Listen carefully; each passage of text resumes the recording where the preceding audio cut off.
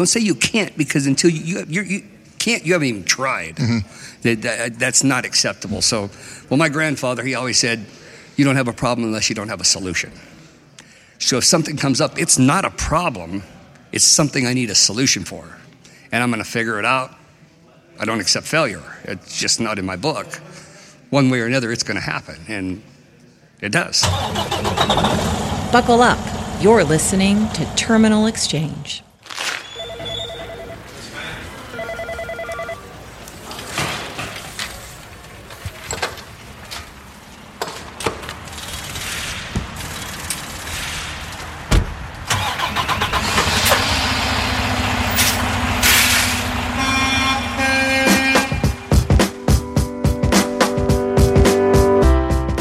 Hello, everyone. I'm Philip Adams, and this is episode number 16 of Terminal Exchange, the official podcast of Nussbaum Transportation. A couple of weeks ago, we announced our inaugural Nussbaum Family Fun Run and Walk. This year's event is a fundraiser in support of St. Jude Children's Research Hospital. This is a really great cause, and I invite all of you, your family, and your friends to join us for this event on Saturday, May 11th. This is a 5K run or walk event, and anyone and everyone can be a part of this. It doesn't matter how fast you are, how slow you are, if you're in a wheelchair, if you're pushing a stroller, it doesn't matter. It's not timed. Just come have fun with us. We'll have inflatables set up for the kids to bounce around on, and we'll also have Nussbaum trucks on display for the kids and big kids alike to climb into and check out. Just go to nussbaum.com/St. Jude. That's all one word with no period, St. Jude. Nussbaum.com/St. Jude to get signed up and register. If you aren't able to join us at the terminal on May 11th, that's okay. Don't tune me out just yet. You can participate anywhere you want and whenever you want, just by tracking your run or walk using an app like Fitbit or Map My Run. Just still go to the website, register as a satellite participant, and just go to nussbaum.com/St. Jude. And if running or walking just isn't your thing, that's cool too. But would you please consider making a donation or volunteering to help on the day of the event? Donations can be made online at nussbaum.com/St. Jude. I'm saying that over and over. You should have this in your head by now. nussbaum.com/St. Jude. And we could use plenty of volunteer help to make this event a success as well. So feel free to reach out to me directly with any questions or to volunteer. My email address is philipA@nussbaum.com. And that's PHILLIPA@nussbaum.com. I'd love to talk to you and get you involved in this however you can. Again, find out all the details and register at nussbaum.com/STJUDE. We look forward to having you join us. In this week's feature exchange, we finally nailed down our resident pool shark, Nussbaum driver, Randy Pugh. Now, I'm betting most of us haven't spent an entire morning backing a tractor or trailer around a lot, just simply to turn around and back the other direction all afternoon. But Randy has. So listen as Randy shares how he works around obstacles and doesn't allow the word can't to enter his vocabulary. Laugh along with us as I talk with one of the happiest guys at Nussbaum, Randy Pugh. Randy's dad had to have been smarter than that. No. Or his mom was a genius. One of the two. So where did he get it from? You figure out where to give credit here. Yeah. See, I assume you're probably already rolling. So parts of that could be in it. Yeah, part of you never know. That's perfect. Randy, I'm so happy to have you here today talking with me. So thanks for scheduling some time in here. I know you've been doing some training here with Geotab and all that good stuff, but appreciate you taking some time here with me. I enjoy it. I mean, I just enjoy coming into the office because all the people that I get to see that I don't get to talk on the phone. I get to put faces to it. Yes. I just pulled you away from one of the planners here giving you a gravy load. No. I got to pick my load. Don't. She didn't give it to me. I got to pick the one I wanted. How's that? Communication is a really valuable thing. Be jealous out there. Be jealous. But Randy, tell me a little bit about your story of trucking. You've been doing this for years. You're not new to the profession here. So tell us a little bit about getting into trucking and how long you've been doing this for. My grandfather owned 6 different trucking companies as I was growing up and hauling cars and that kind of stuff. And at 7, I remember hauling produce over the mountains in Colorado. And back in the days where you poured water over the brakes a third of the way down the hill, going down into Pagosa Springs over Wolf Creek Pass, you'd stop, they had barrels of water, cool your brakes off, and you ride on down a little further, you cool them off again.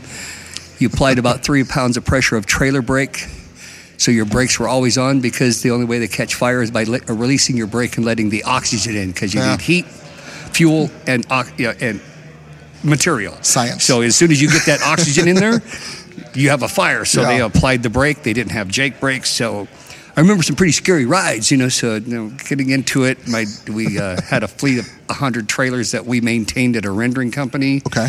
So growing up, I learned to back by the rendering plant before I could drive the yard hustler that we had around there to move the trailers. My dad made me back around the plant, driver's side. So all the way around until lunch. Just doing loops. Yeah. Wow. Around and around. I had to avoid all the traffic that was coming through, dumping into the pits and things like that. Did you hit anything? Oh, no. You don't know my father. No, I didn't hit anything. They called him Old Yeller and had nothing to do with the yellow hard hats. Gotcha. Yeah. And then at lunch, I'm thinking, great, I've done it. I get to drive the truck. We get back from lunch. And I said, whoa, what do I get to move now? And he goes, well, you get to go the other direction the rest of the day. So I got to go blindside the rest of that area around the plant. So oh, wow. I got a few miles backwards, so it's that day. That's a little different than the backing training that Corey does around here. Well, yeah. Corey won't hit you. I would start to get concerned if I saw trucks driving around the lot here, just around the shop building backwards all day long. That'd be a little concerning, I think. But you know something? You get really comfortable at it, because I remember one of the trainees that came from Heartland when I was doing the train-to-trainer program, I let him back up. I showed him how to back up. And then at the end of the day, just to set the bar higher for him, I went through all 4 procedures, and I did them at a very high rate of speed. Wow. And one-shotted everything in and back to it in. I said, now that's not what I'm expecting out of you. What I'm doing is showing you what experience will do for you. So don't think that's how you have to do it. But when you get comfortable with it, that's how it can be done. And he's like, wow, now I know how to work that. Because letting him know the finer points and what will happen, and let him know that that's where he's headed, because he actually made a lot of improvement from not being able to back to being able to back in a 2-day process. So that was kind of get to see the light turn on, and I enjoy that. And so here at Newsbomb, you act as a driver trainer and road captain. You're road captain, so you're very engaged in what's happening here. I'm part of the Red Certified. I'm a coaching call on it. I guess I pay attention to detail. I ask all of the questions. I like to understand it from the beginning to the end. So if somebody asks a question, I'm not giving speculation or what I think or what I feel. I like to go, if I don't know the answer, I'll tell you. I want to know that I'm going to give the right answer. And I know you're a big planner. Yes. You're looking ahead, because I just remember even from my time in operations, getting to work with you over the phone, is just looking at scenarios, things happening in advance. I'm going to show up a day early, so let's start getting some things in place, all that sort of thing. I'm calling either the customer, letting planners know, can I get that in there? Can you get me to change the appointment? Oh, well, it's an open window. It's first come, first serve. I'm making a phone call to the customer. Hey, I'm going to be there. It's okay, we'll be there. Or, hey, I'm not supposed to be there till 7 o'clock in the morning, but I can be there by 5. How late do you unload? If you're here by 5:15, we'll unload you. Done deal. That's how you make things happen. You've got things worked out in such a way that, I mean, you can within, I'd say maybe 5 to 10 minute window, a ways out, you know when you're going to be somewhere, barring any unforeseen. Absolutely, and usually the time I'm a half hour early no matter what. I just so that if something happens, late is not in my book. On time, as early as on time. Yeah, exactly. Half hour, I'm showing up. That means I can get there. I don't have to run in there to say, yeah, I'm here. I can casually get in there and make sure now that I have a geotab, I can get that all planned out. That's a new plan. I can't wait. So talk about that a little bit, just the progression of technology. And you mentioned not even having the Jake brake early on and all this, and how the technology in trucks has changed. Do you see that as a good thing? What's some of the biggest things that you've seen help your job? Well, when I started in Nissan, we had the Volvos. And one day, Phil Breaker, he came up and he goes, I was looking in the shop and seeing one of the Freightliners, like, man, that's a nice truck. He goes, you want one? And I was like, yeah. He goes, let me see what I can do for you. And the next week, I was in one of them. Wow. I had just been by the shop and had to go do a drug screen or whatever, random. And I get down there and unload in St. Louis, and Corey says, yeah, they want you to come back to the office. And it's like, okay, what's going on? He goes, they're giving you a new truck. And he's like, yeah, right, okay. Oh, they are. Come up here. You're getting a new truck. And it's like, well, I'm going to stop by the house and throw some things out so I can make the easy swap. And, right. I live in the process of getting from there to here. Right. So it worked out really nice. And I get in the truck, and I remember one of my first real interactions with Brent was that he came out and he goes, wow, what do you think of the truck? And I said, I like it. And he goes, well, I made a point to get you in it. He was like, wow. So, at that point, it just let me know that I was making a mark. Yeah. And keeping it that way is part of what I do. I just try to make everybody as happy as I am. And if they're happy, then things are going, because I've had drivers call me up and how mad they are about whatever. Oh, this load isn't going to work. And it's like, how do you know? If you push it, you'll make it. Do you an 8 split? You've already got your 2 at the last one. I was waiting for Corey to come back this morning, and the driver said, I'm going to make my second stop. And I said, and yesterday this is not going to work. I said, they're big tires. You picked them at Titan. Don't be looking for how it's not going to work. See how you can make it work. And you're going to get to the other one, and how much time are you going to have? Oh, about 2.5 hours. So you don't even have to do a 2-hour break. You can probably get headed to somewhere, do a 2-hour break, go pick up your load, or maybe even pick up your load, then do a 2-hour break and have time that you can run. Be on the positive side. Try to see how you can make it work instead of automatically saying, those guys in the office are driving their computer faster than me.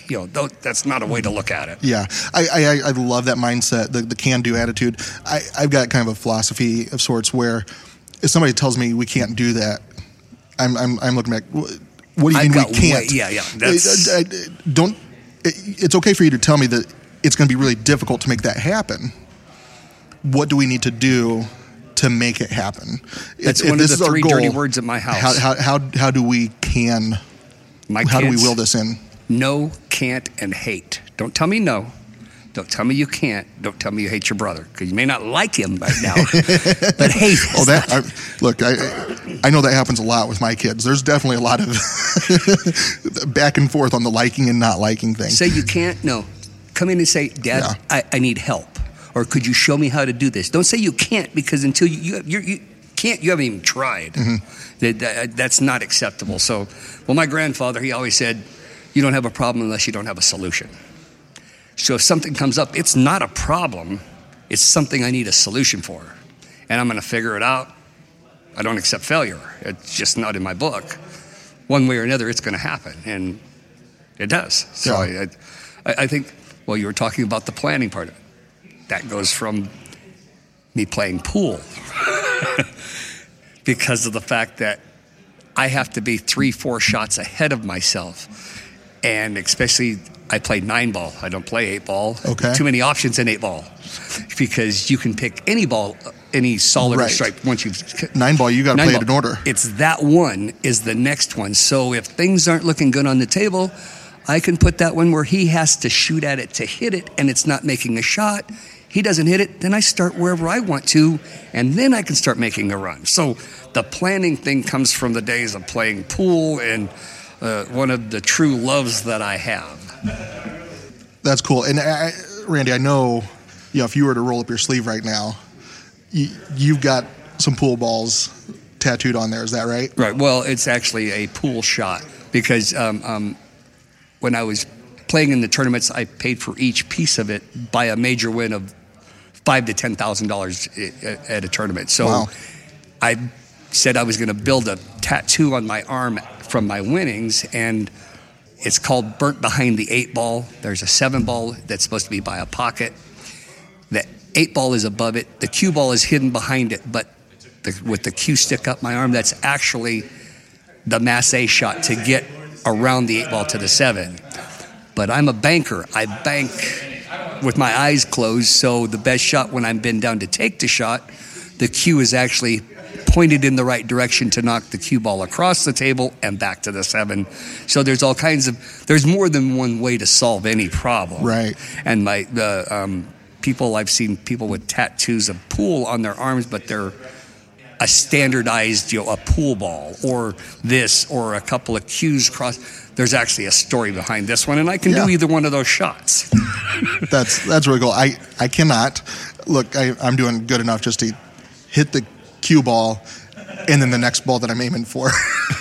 So I am never going to challenge you. I can't wait for them to put a pool table here in the break room. There's a new expansion going in over here, and there might be some room. We'll have to talk to Brent. Yeah. I can come in, one day a week, and I'll give lessons, and we'll have our own pool league going, and it'd be no time. Sounds great. What actually got you into pool? Well, I guess the greatest. My dad was an alcoholic, which isn't a bad thing because he quit. Awesome. Some people, they don't have that strong enough mind. And my dad had drank all of his life, and I'm talking a couple 6-packs of beer and a bottle of vodka every night. Wow. And worked hard every day, never missed a day of work. So I've got that work ethic from him, but for one day to go cold turkey and not do it again for the last 20 years of his life, that's pretty amazing. That's awesome. So at that rendering plant that I grew up working at, my dad had worked for him for 20 years. And he became a subcontractor for him. But in front of it, there was a bar. And in fact, the plant expanded, and that bar, the plant was in a U shape around the bar. The bar had been there forever, so they had built up both sides of it and behind it, and we had like a square mile of property, and the bar took up the front of it. There were 5 pool tables in it. So when my dad was in there drinking, I had quarters. And that's to keep me from bothering him. You're right. And I became, I could play at a young age. And I've got a really mathematical mind. And I seen the simplicity of the game that everybody was making complicated. And I started reading books about it, and it just progressed. I've only had one lesson in my life from another player. And his name was Fast Larry Gunninger, and he's actually a trick shot artist. Okay. And the only reason I did that is because I wanted to understand Massey a whole lot better to get more control of my Massey shots, the curving, and how to do short ones just around a quick one around a ball, or moving a quarter of a ball, changing the path a quarter of a ball down the length of the table, and being able to control those things. My son, on the other hand, was into doing the tricky shots. So he gave him a lesson also, and all I could hear, he goes, well, let me see how he hits them a little bit, because I generally don't give trick shot lessons. Massey lessons, yes, but trick shot, no. He took my son to another table, and all I could hear him saying was, man, you hit that better than I do. But I started my son out using a beer bottle on the kitchen table to learn how to play, because being able to lean down and put your bridge down and keep your cue level is 90% of the game. It's how you address the cue ball. So he learned, before he ever got onto a pool table, was how to run in and out of that beer bottle straight, because the center of the beer bottle is the center of the cue ball. And to get him to understand that stroke is the most important thing of the game, and then showed him a book where he got to read about all the different types of shots, and it even progressed from beginning shots up to Massey, and he studied that book before he ever got to a table. And then when he got to the table, it was just applying the knowledge. Your mind knows what it's doing. It's your subconscious, or it's your conscious mind that overrides it. Oh, that ball's in the way, you're going to hit it. Oh, I won't going to make it. You probably won't. You have to believe in what you do. When you commit to that shot and you shoot it like it's going, it's not like, oh, am I going to make this? It's like, I've got to make a decision that I'm going to make, and then I'm going to commit. They actually teach it to astronauts so that they learn to commit to their idea, because under a pressure situation, when you're, a million miles away from the Earth, you have to believe in what you're going to do, and you can't go at it like, well, is this going to work? It's like, this is the plan, we're going to execute it. And I mean, it was kind of fascinating to see that they'd actually taught it to astronauts for those reasons, and teach them to commit.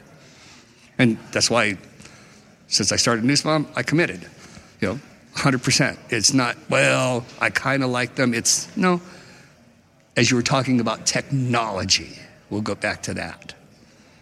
When I got into the truck, I was thinking, man, the automatics, this one's smoother, it's better, little things made it better. When they changed over, they put in the lane departure and the on-guard system. Kent Molinowski was here, God rest his soul. Yeah. Great man, him and Justin were in the shop, and I did not want one. I called Doug Bradle. I said, take my name out of the hat. I don't want one of those. That's too many bells and whistles. I am just fine with what I've got. Well, sooner or later you will. It's like, well, then I'll wait until that happens. And I got a phone call from Kent, and he actually said, Randy, we want you in that because you'll utilize it right, and you can pass the message on to everybody else on how good it is. It's like, okay, I'll give it a shot. After I went out, my first load was taking me to New York, and I tested it to its utmost. I rolled up on traffic at 20 miles an hour and didn't put my foot on. I just helicoptered the brake. It stopped me. I let people pull out in front of me and let it stop me. I wanted to believe in it so that when it did do one of those things, I wasn't surprised about what it was doing. Perfect example, I was coming across Missouri, and it had rained just a little bit, and a perfect storm, a fuel truck that delivers to the farms. It was gray in color. It and a little S10 Blazer were coming onto the highway, and he was riding so close up onto that S10 Blazer, I couldn't see them, and they pulled out in front of me at 40 miles an hour. I was traveling 65. The truck, there was a reefer unit coming by me. He slowed up to let me over, but he never blinked me out, so I'm not going to pull out in front of him. I let the on-guard stop me. It took me from 65 to 40 without even setting off a sudden deacceleration, and I'm afraid that if I would have applied the brake, because at the moment I seen them, it became a dangerous situation of me slamming on the brakes. Right. You would have ended up in a skid situation. Yeah, like, let's let the truck do this. And I believed in it. And now the bells and whistles that we have, if my assurance system is not working, I get it fixed. I want all of those things working because now they are a tool. And just like today, the Geotab, I really didn't want it, but as a coach to the new drivers coming in, I need to have answers for them and, learn the right way to do it so that when they're having a problem, I can give them, the honest answer or how to do it, because this is what I do and this is the way I do it. And that's, I guess, I want to keep up with technology now. Yeah. I never wanted a smartphone. Finally got talked into an iPhone 5 back then. And now I've got a 6 and I want an 8 just because of the charging pad. That's the only, I don't want to have to plug it in. I want to be able to throw it on the dash and have it charge itself. Perfect. Little things. Yeah. Progress. Yep. We need to keep up with it to say that, the old way is the better way. Not always the better way. I was that 70 mile an hour guy. Now I'm that 60 mile an hour guy. Much more peaceful. And Corey asked me that the other day. I told him, yeah, I've been doing that 60 since November. And he goes, I couldn't imagine you saying that, Randy. He goes, could you imagine yourself saying that? Corey was my second driver manager after Judy. And the only thing they could ever tell me for 6 years was, if you slow down, you could make a bigger bonus. Well, yeah, but I make more money because I get an extra load. Not now. I make good money and I get a good bonus. So You can do both, right? Yeah. With the new bonus program. Yeah. The old bonus program, there were too many ways to lose money.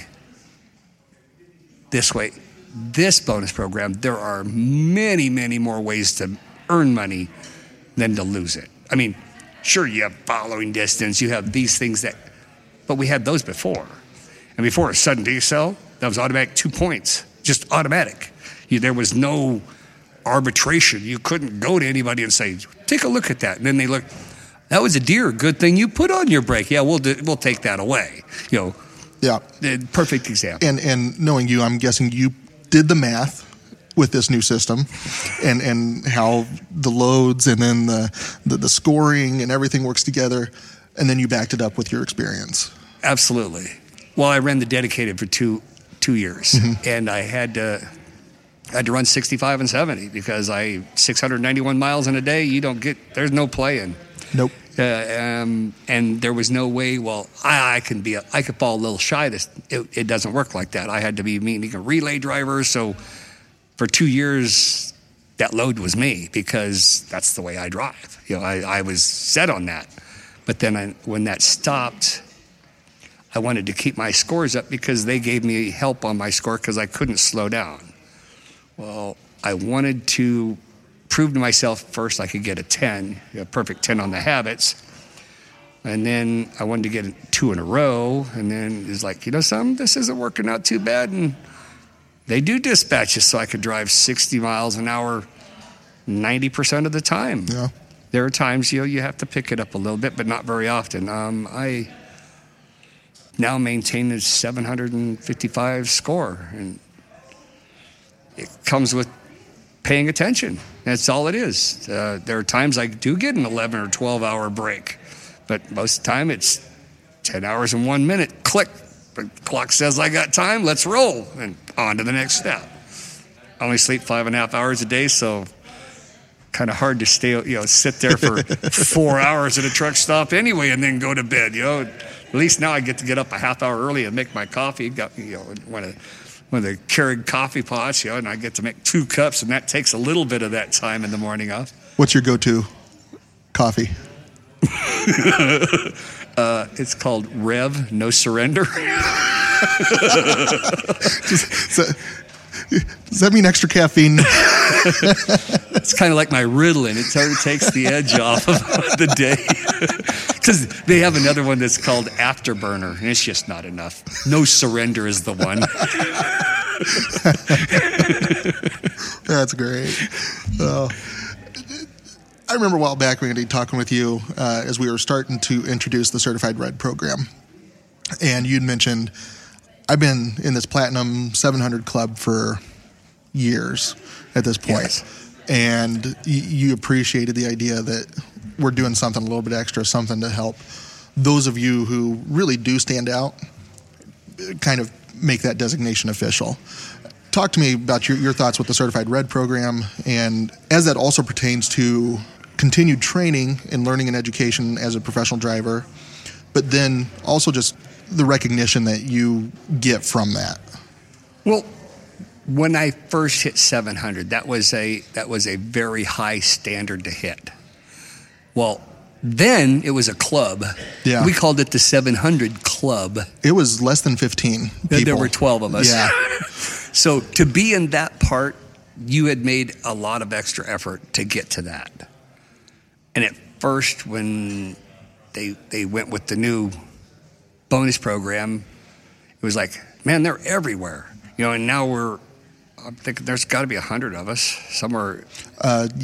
Maybe roughly around 120 even. Yeah. Well, it's went from not a club to a mob or whatever you want to call it. We're a faction. Yeah. It's us. We're 25% of the company now. The thing about that is that those, just to reach the platinum, you have to be doing a lot of things right. And you have to actually care about what you're doing. I was that guy in the beginning that well, this is the way I drive.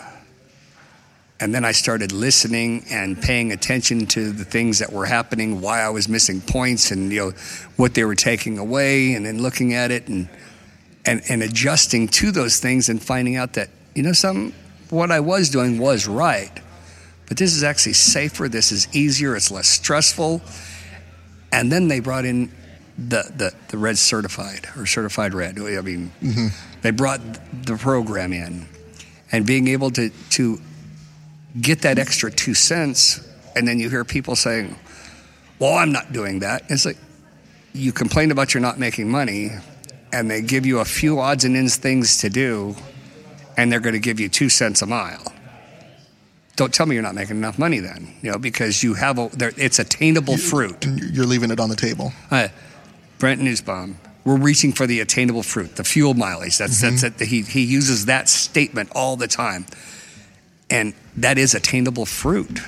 And once you get in the program, you continue that education, and every 100,000 miles, another half a penny.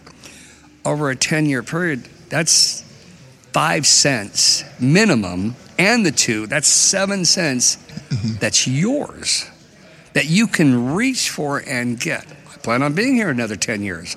So I'm looking for the fact that with the 2 pennies and that's 7 cents that's there for me to get. And I don't have to do anything I don't have to do anything to each day to make that 7 cents.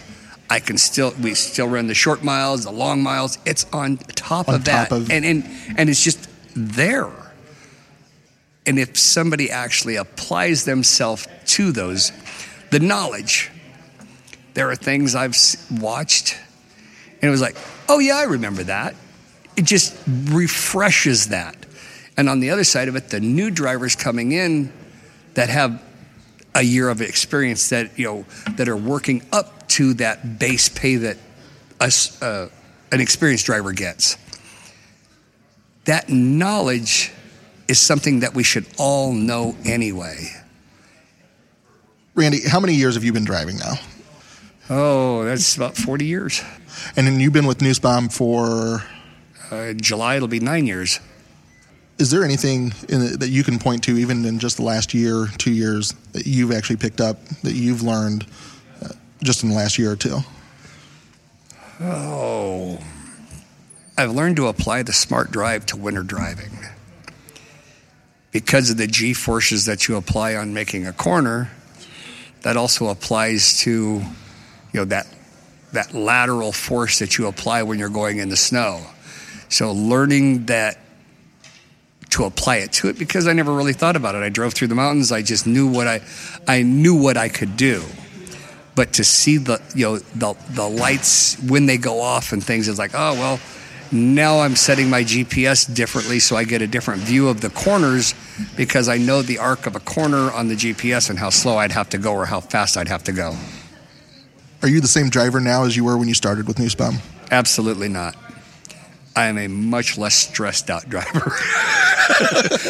You know how hard it is to ride up on that 62-mile-an-hour truck looking for the break in traffic so I can get out and have a 1-mile-an-hour race with him. Yeah.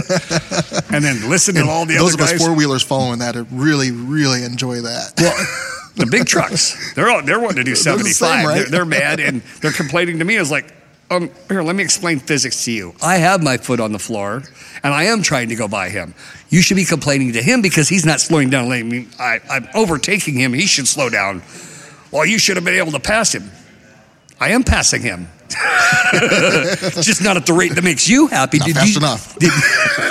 Did you send the email out? I guess I did. Wasn't on the list because I didn't get what was going to make you happy today. Sorry. Have a good day. No. You mentioned being less stressed, a less stressful driver. I think that seems to be a common theme that I hear from drivers that adopt the system that we use here. You're always going to come up on that one going a little slow. You're going to have to find your way around it. Now, if somebody comes by me at 61 miles an hour, guess what? I slow down. No. It's okay. I come up on that 58-mile-an-hour truck or car. I can step on it, and I can get around him and not cause, because I can wait for the big break. Because I've also noticed, and somebody else was talking about it the other day on the radio, is like, yeah, when you drive slower, all of a sudden you'll be by yourself. Because cars, they're all wanting to go faster than each other. They run in a cluster. They'll be going down the road. They'll be flying by you. And next thing you know, you're like, well, there's nobody behind me. There's nobody in front of me. It's well, nice. This is really peaceful. Yeah. Man, I wish they'd all just stay home tomorrow. It'd be a peaceful day. But I'm going through Atlanta. Could you all stay home? I just want to drive through. Yeah. Thank you. Good luck with that. It's a thought. I didn't say it was a winning one or one that was going to happen. Quick answer. Least favorite city to drive through? Wow. Austin, Texas. Why is that? They have really done a bad job of the way 2 or 3 of the roads come together. You've got an elevated portion you go around, and then they come back together, and then there's another highway. It seems like if you can't go through that town and not have any issues, except for maybe 2 hours in the morning and 2 hours in the afternoon, and other than that, you better be there after 10 o'clock at night. Yeah. Because the nightlife down there is terrible. I mean, they're all out, and they're all right off the highway. I'd rather drive through Atlanta because I'm expecting that to happen. I'm going through a little town in Texas, and here we are. Look at that. I mean, it's not that big. So what's your favorite stretch of road? I-36 and I-70 across Kansas and Missouri. Really? So peaceful. I mean, I know once you get to Kansas, there's telephone poles and sunflower seeds, sunflowers and cows and telephone poles, and you get the idea. We're going to go more over sunflowers, more telephone poles. and then you get to the edge of Kansas, and then you see Denver, and that's where I'm from. So I guess I like that stretch going that way, so not coming this way. You get to see the mountains starting to come into view. Okay. In the snow, it don't matter. I throw chains. I just love the challenge of it. It's just something that I've always done, and it wasn't like, well, they got the chain law and we can't go. It's like, no, my load of drywall's in Gypsum, Colorado. I'm going to go get it. That's how you make a living. People are like, well, no load's worth that. It's like, well, no load's worth driving stupid either, or silly or unsafe, whatever word you would like to use for it, because they've been driving in the snow for a long time. And that's why they put the chain law up. If you weren't supposed to drive in the snow, they wouldn't have a chain law. Yeah. It's the way I see it anyway. So all you guys that don't drive in the snow, that's up to you. But I was built in a different era. I was talking to one of our favorite moms around here, Darla Smith, earlier. Yeah, I just seen her and she earlier. was telling me about, and we'll probably get her on the show here at some point and talk about this too. But she was showing a picture where she chained up the heavy chains too, not the lighter aluminum whatever, the heavy steel chains here. And she's a 60-plus-year-old grandma with a hip replacement and everything, and here she is getting this all done up. She had to do a full wrap everywhere, all the way around the truck. And that's the job. I mean, and she's like, if I can do this, anybody can do this. And you really don't. I mean, when I was running up there, being you're going over the Eisenhower and the Vale, I actually had blocks that I'd get mine on. I'd let the air out of my tires, snug them down really tight, and then blow the tires back up in them, because then you can drive 45, 50 miles an hour with your chains on, and it won't beat up anything. And they stay nice and tight, and you can make I didn't want to go 25 miles, take them off, drive 30 miles, and put them back on, and drive 25 miles and take them off. I just kept them on, go over, grab the drywall, come back over back passes, at the bottom of that, take them off, and I was delivering. I was out of the snow, and I could go. So you adapt. So you mentioned roughly 40 plus years you've been driving. How much more you got left? Do you see an end? At least another 10 anyway. I'm going with 10 right now. I actually want to build hot rods on a regular basis. Cool. and do jewelry. I learned how to do Indian jewelry and lost wax investment casting, things like that when I was in high school. I learned from an instructor at CU in Boulder the junior high that I went to, his wife was the attendance. It was the attendance lady, and I worked in the attendance office last hour of the day. So I got to make all my absences excused, is what I know. Anyway, yeah. Man, what figured out the system. Hope my mom didn't hear that. No, just. But I learned from him, and it was a really, to be able to carve something out of wax and turn that into silver or gold is really an interesting process. Yeah. And I could sit around making things. And on the weekends, I could sit back at a swap meet or the flea market, making my little dollars here and there, and not really have a care in the world. Or drive across country, and sell them at Sturgis because I've made a bunch of these or those, or Daytona bike, those kinds of things. I could have that creative money in the process, along with the pool lessons on the weekend. You'll be doing a little pool on the side, right? Yeah. The table that I'm putting in the man cave is, I've already got it picked out. It's about $5,500 pool table. Nice. So yeah. Nice. Yeah, I can't wait. Randy, you said you're happy, and there is no doubt about that you come in smiling, you like to have a good laugh, and just honestly, you come in and like to make everybody else feel good. That's my goal. And I appreciate that. Every day, I want to make everybody that I deal with laugh. Sometimes I'm explaining to my wife why it was funny, but I'm laughing about it. She's like, you have to explain it. It might not be that funny, but depends. Humor is point of view. The guy stepping in the doggy doo-doo, he's not laughing. The guy watching him do it, he's laughing. See, point of view. Oh, that's absolutely true. And like I said, I just appreciate having you around. And I know we don't get to see you in here that often, even though you only live just an hour down the road. But they keep me moving. I don't know why they put stuff in the box and make me drag that thing all over the place, but it's okay if that's what they want to do. Yeah. I think it's about Friday. And that's when they, I do it for the Fridays. Yeah, okay. Except I'm leaving Sunday, but that's okay. Randy, thanks so much for spending time here. I appreciate it. I'm glad you asked me. I know you're ready to go home next, so. Thank you.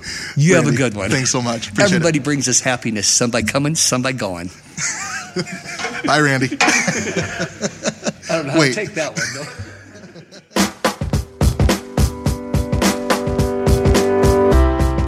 You've been listening to Terminal Exchange, the official podcast show of Nussbaum Transportation.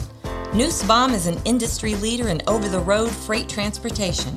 For more information on Nussbaum's award-winning truckload services and top-paying driving careers, go to nussbaum.com or nussbaumjobs.com. Thanks for listening to this episode of Terminal Exchange. New episodes arrive every Tuesday, so be sure to subscribe to our show wherever you listen to podcasts and share a little love by writing us a review. Then, go deeper into each exchange or listen to previous episodes at our podcast page, terminalexchange.org.